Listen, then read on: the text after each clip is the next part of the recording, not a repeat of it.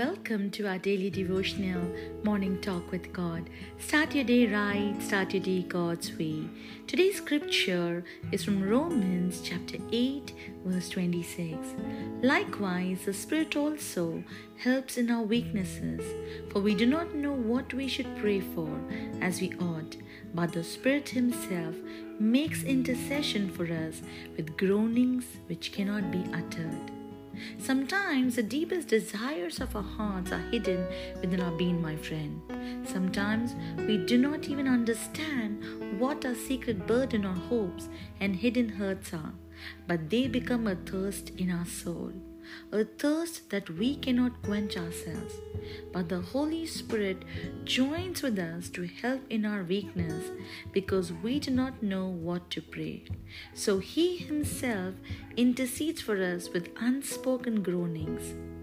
The Holy Spirit comes to our rescue in our prayer time. And that is why, my friend, it is very important to lean on Holy Spirit, because He is a God who can lead us to all truth. Now, when we live our life in spirit and truth and led by the Holy Spirit, then the Spirit of God leads our direction. He gives answer to all our problems because He dwells inside of us. The Holy Spirit knows you better than anyone else, my friend. He knows your spirit man and He knows your heart condition. He knows your thoughts and the deepest yearnings within your soul. He is grieved and hurt if we choose to live our life according to our fleshly nature. So remember, my friend, the Holy Spirit is always there for us because He is interceding for us. The moment we get tired in the waiting, God's Spirit is right alongside helping us along. And if you do not know how or what to pray, it doesn't matter because the Holy Spirit does our praying for us, because He knows us better.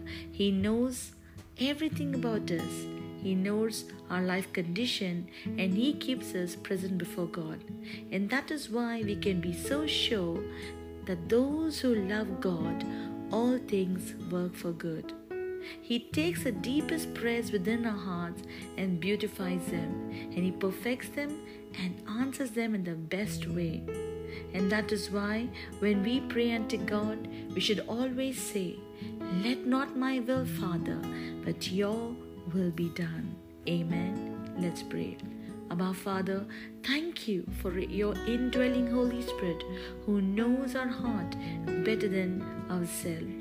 Take the inner yearnings of our heart and beautify them, O Lord, as we pray, so that we may live our life in a way that glorifies you. In Jesus' name I pray. Amen. Thank you for listening to today's message.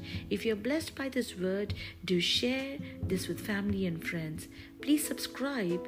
Click the bell icon button to receive notifications. God bless you. Have a blessed day.